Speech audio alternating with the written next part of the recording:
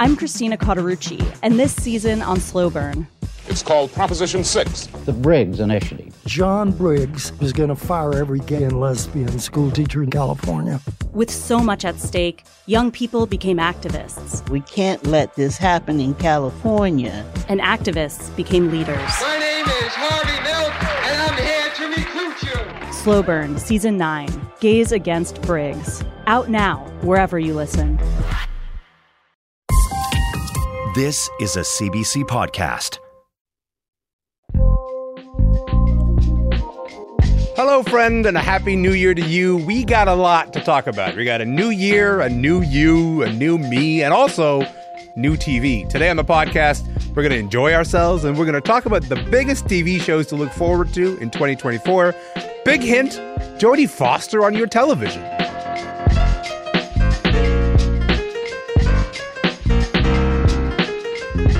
I'm Elamin Abdelmahmoud, and this is Commotion. Hello. I'm so happy to see you.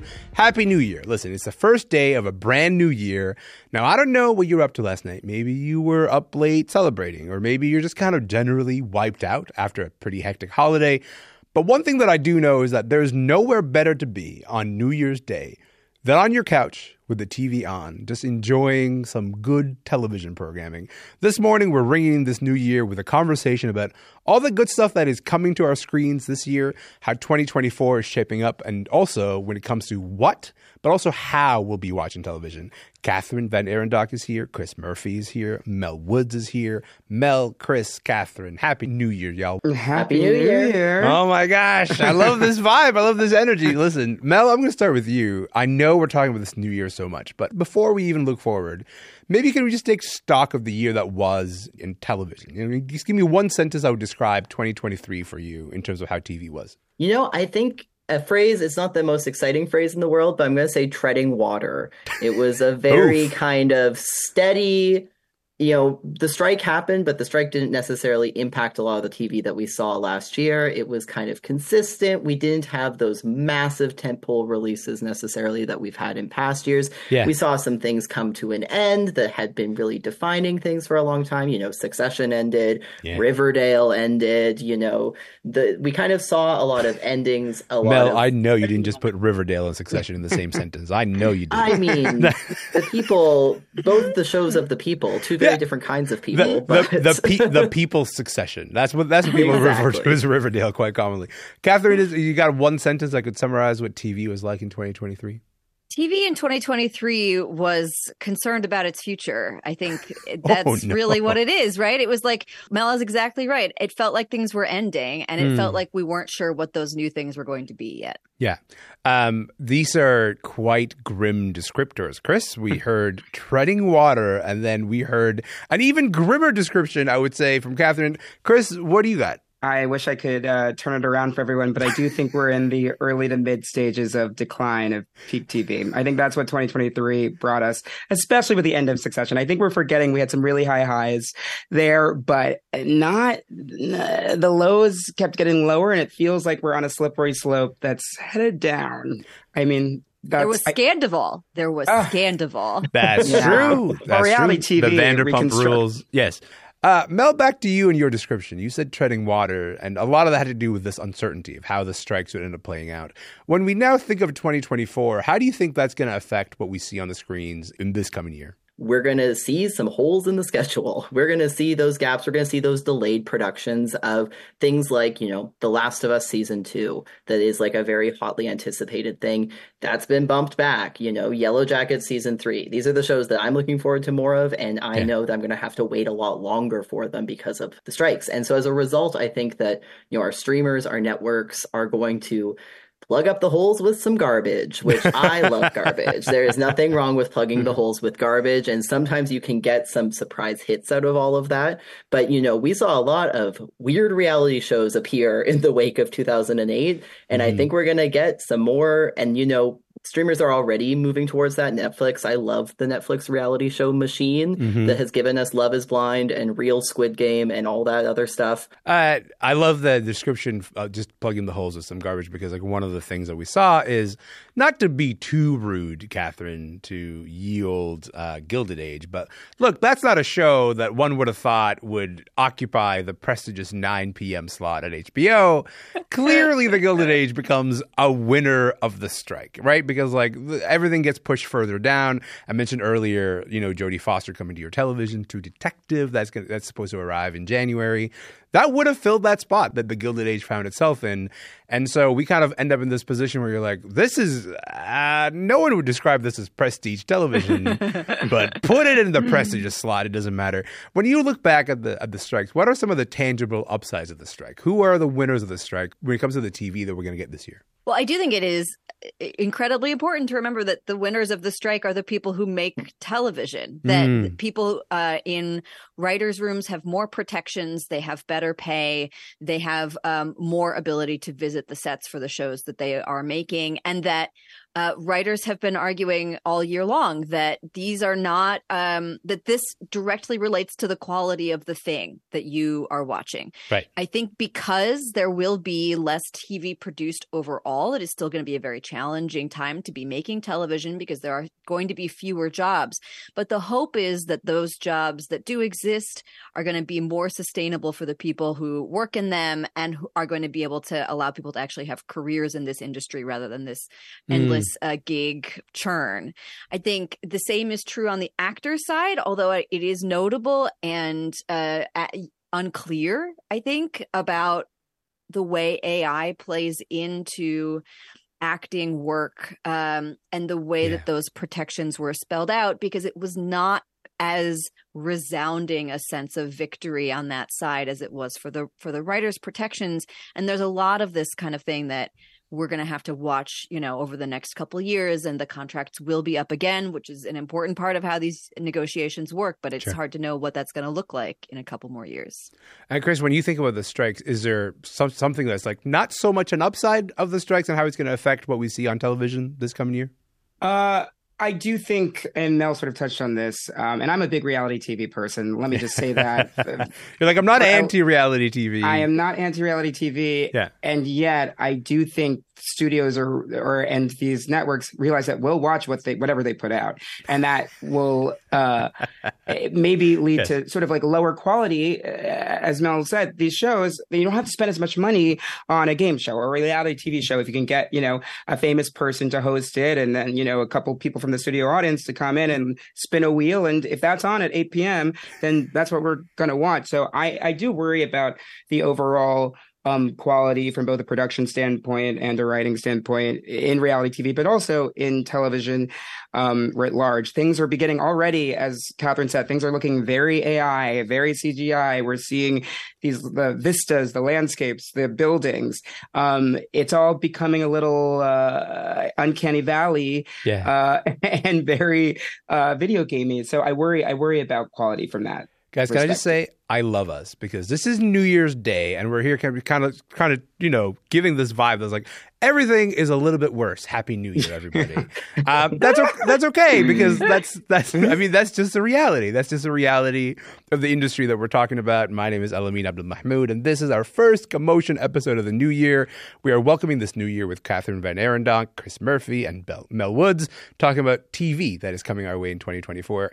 Kathryn, I want to talk about a tweet that I saw. It's not your tweet because I know HBO sees all your tweets, but this is not one of those stories. Okay, this is Adam Sternberg of the New York Times made this big splash recently. He wrote about how he'd been skeptical of the idea that TV execs were specifically asking for a quote second screen viewing, but then he heard a story firsthand from a TV writer who was asked to make laundry folding television.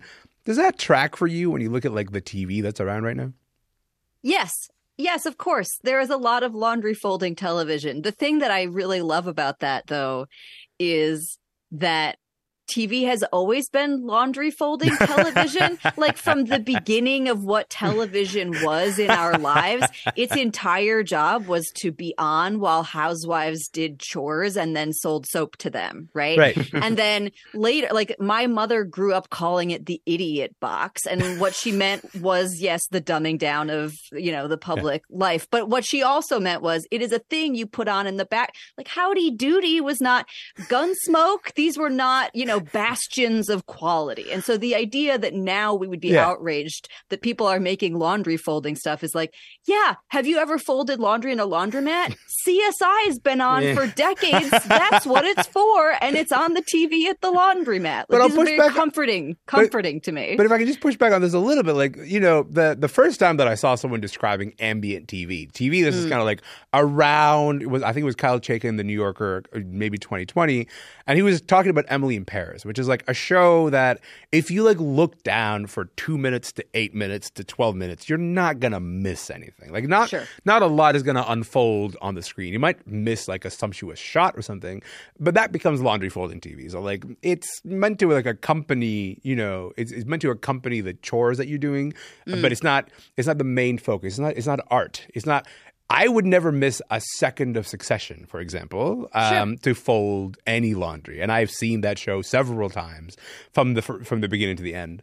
But when you see this rise of laundry folding television, or the idea that networks are specifically asking for this, where do you see the evidence of this popping up? And also, like, is this good for the industry, do you think?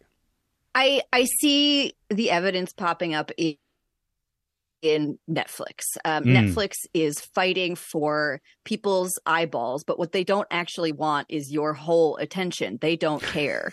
All they want is for you to keep running it constantly. And so if you can keep running it constantly while you are doing other things, that's actually a better scenario for them. And so there was this report that came out very recently, an unusual new amount of data from Netflix that had the total streaming numbers for 6 months out of 2023. And The Night Agent was at the top of that list. A show that I've heard zero people talk about. Total streaming. Well, let me tell you, it begins with the premise, what if a phone, but at nighttime? And I'm always thinking that.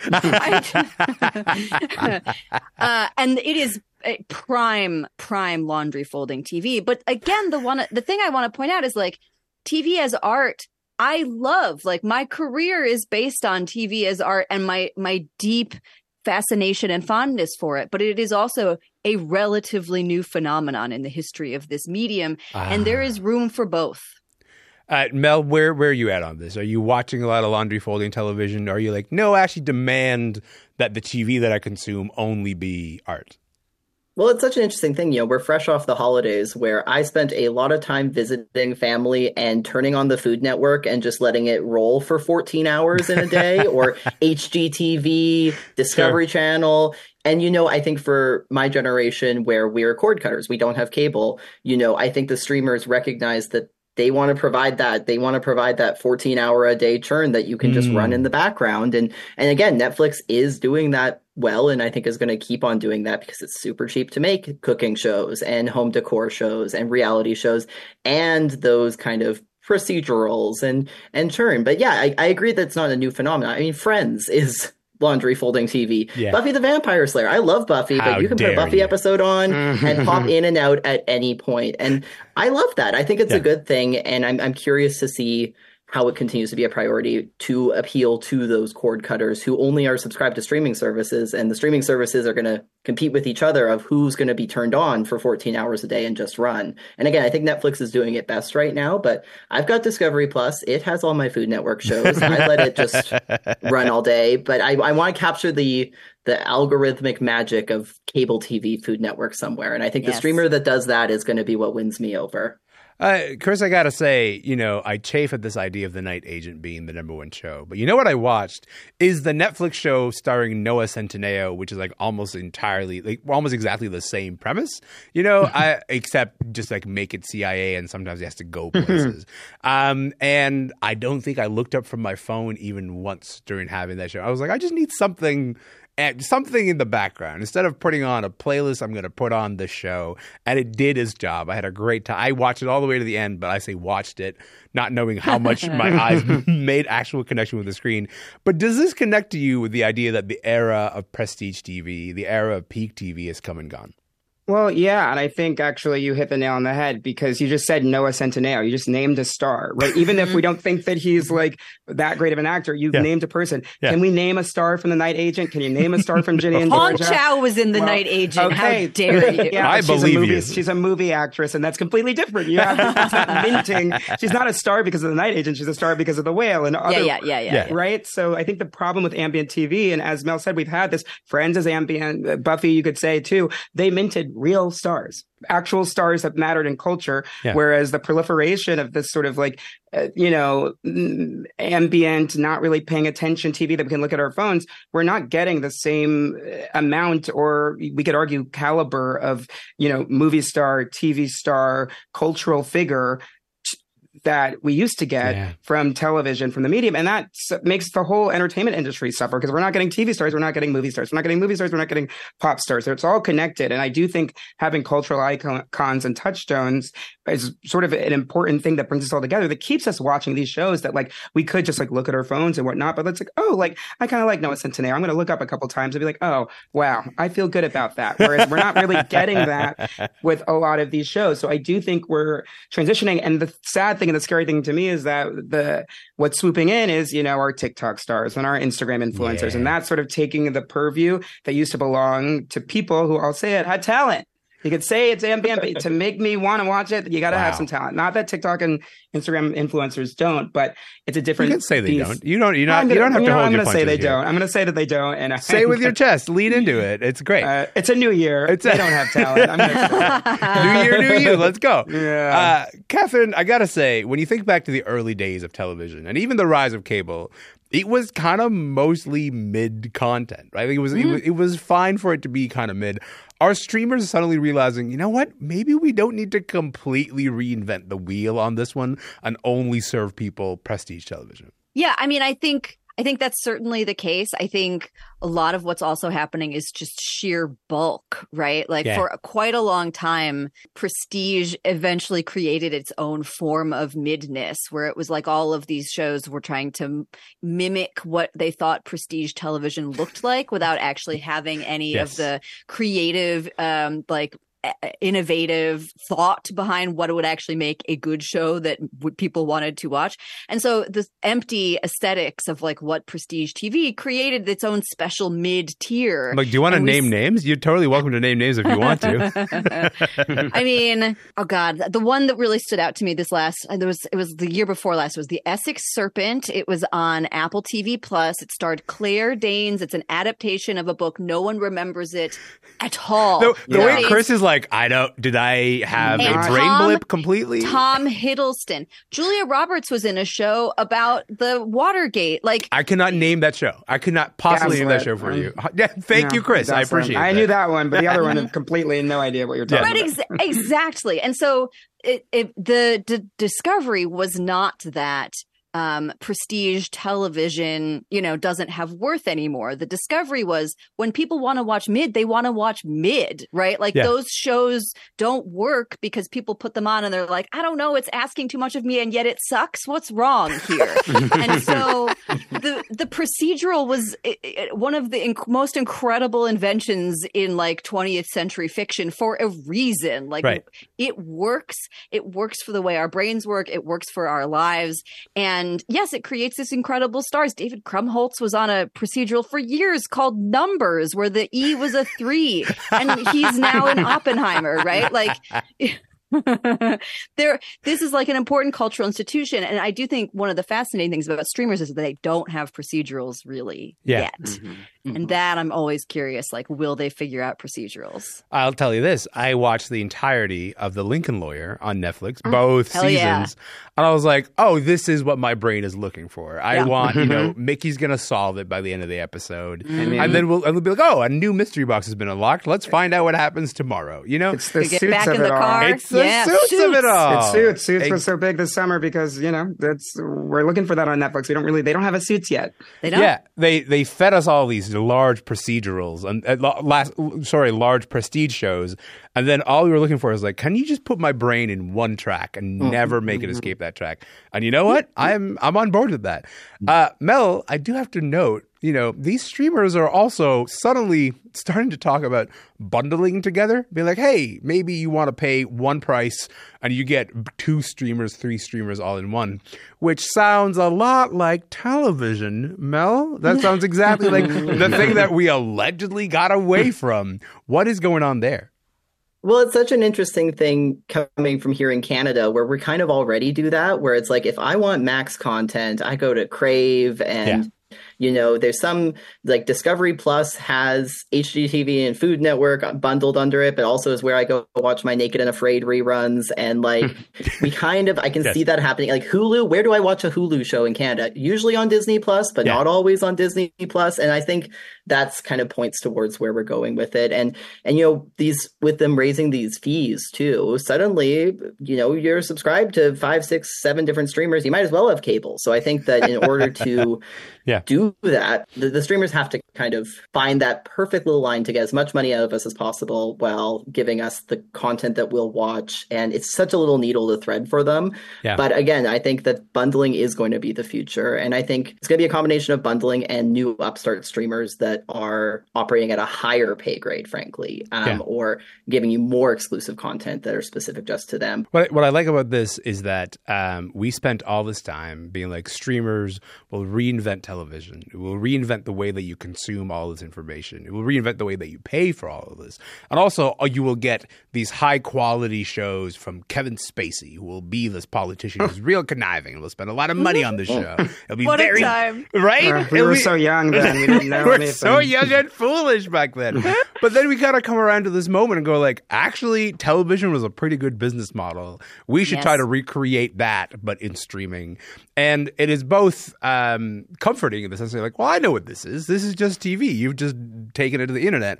Or it's also in the other end of it is like, you kind of go like, okay, but now give me the procedurals. Give me the stuff that I actually turn to television for. I like that this is where we're at. Think of your favorite one-hit wonder. Or that overpriced toy your parents would never let you have. Or that TV show that no one else remembers because it was canceled way too soon. Now, what if we could fix it?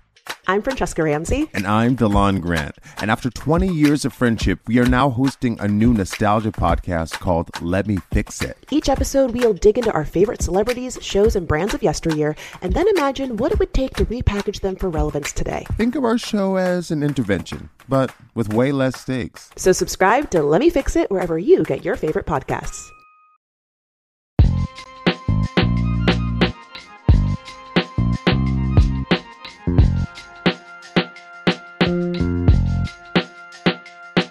If folks are just tuning in, my name is Elamin Abdelmahmoud, and this is day 1 of Commotion of 2024. Kathryn VanArendonk is here, Chris Murphy's here, Mel Woods is here.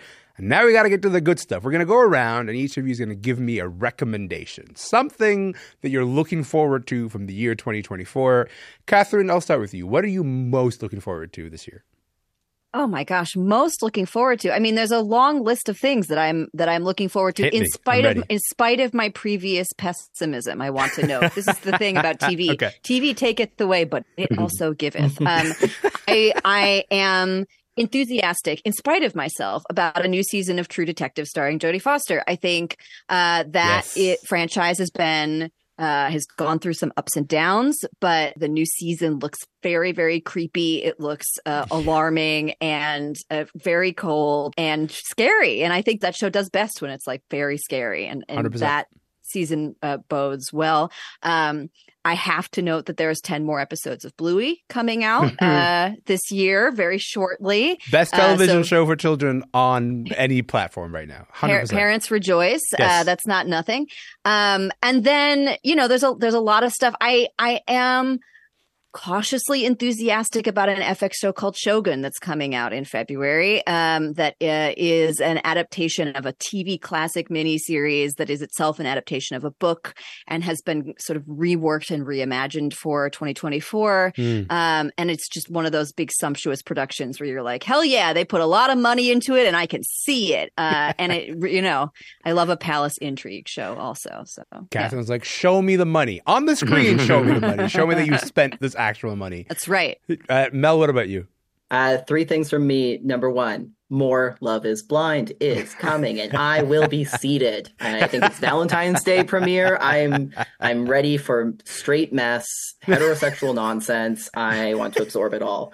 In the prestige realm, I'm really, really intrigued by the Fallout show that is coming later this year. I think The Last of Us gave us a really interesting model for video game adaptations, and we've not seen video game adaptations be done successfully. And we get Ella Purnell from Yellow Jackets in there, and Jackie, R.I.P. from Yellow Jackets, and I love to see her thriving. Yeah. And the last thing I want to shout out actually is a smaller streamer that really had a huge 2023 that I think is going to continue to pop off in 2024, and that's Dropout on the comedy side, which does a lot of improv comedy. They really popped off last year for their D&D show that they did, Dungeons and Drag Queens, and are really, really kind of beloved by certain corners of the internet that I'm on. And I'm really excited to see what kind of innovations they do on a smaller scale. You talk about that really niche space and not trying to be something for everybody, but trying to do something really, really well for the people who want it. Yeah. I'm really curious to see what kind of a story Dropout becomes in 2024, because I think they're poised to really break beyond a certain corner of Tumblr nerd and into the mainstream. And I think it's going to be really interesting to watch. I don't think I knew about the Fallout adaptation. I find that really exciting because that's a video game that was really important to me when in my video game playing days. So I'm really looking forward to that. Chris, take us home, pal. What are you looking forward to? Well, okay. Well, I'll start with Lowbrow. And I think a new season of Vanderpump Rules is going to be great. It comes in a couple of weeks, and we're coming to the whole chat is doing fist bumps. This is great. All right, let's go. Yes. The biggest story of the year in reality TV. What do you do afterwards? Maybe it's Ariana's villain season. I would love to see it. So that's one thing. But on the highbrow sort of spectrum, I'm super excited. And I do admit I've seen the first 2 episodes. So I know it's good.